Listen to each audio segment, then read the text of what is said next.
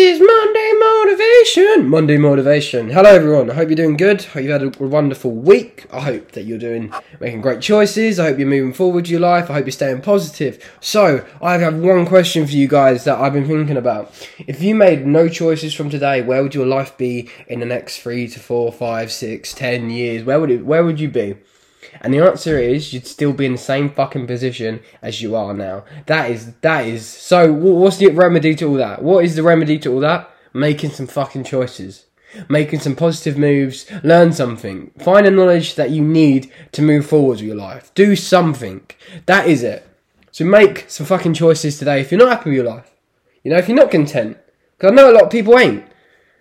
Choices. That is the crux of everything that's happened in your life. Your life is an amalgamation of everything that's happened in your life.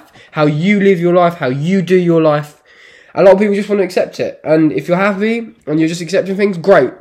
But I'm talking to those people who don't. So, make some fucking choices today. This is Monday Motivation with me, Luke.